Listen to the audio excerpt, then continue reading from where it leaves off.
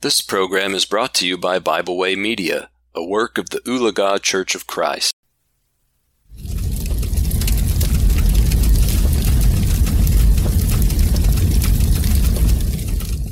Thank you for joining me today for our devotional here at the Fireside.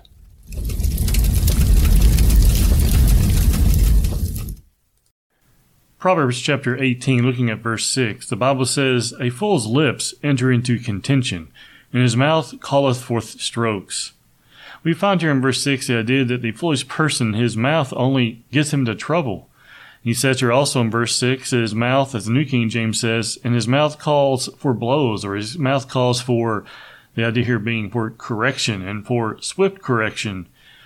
The fool's lips, as we find here in verse 6, says it causes him to enter into contention. Strong's defines this word contention as strife or controversy or dispute.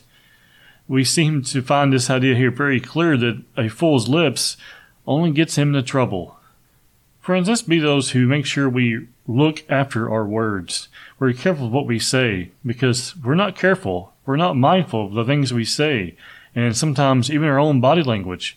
We find here in verse 6 that those lips of the fool will only get you into trouble. Let's make sure we're not the foolish person allowing ourselves to talk our way into trouble.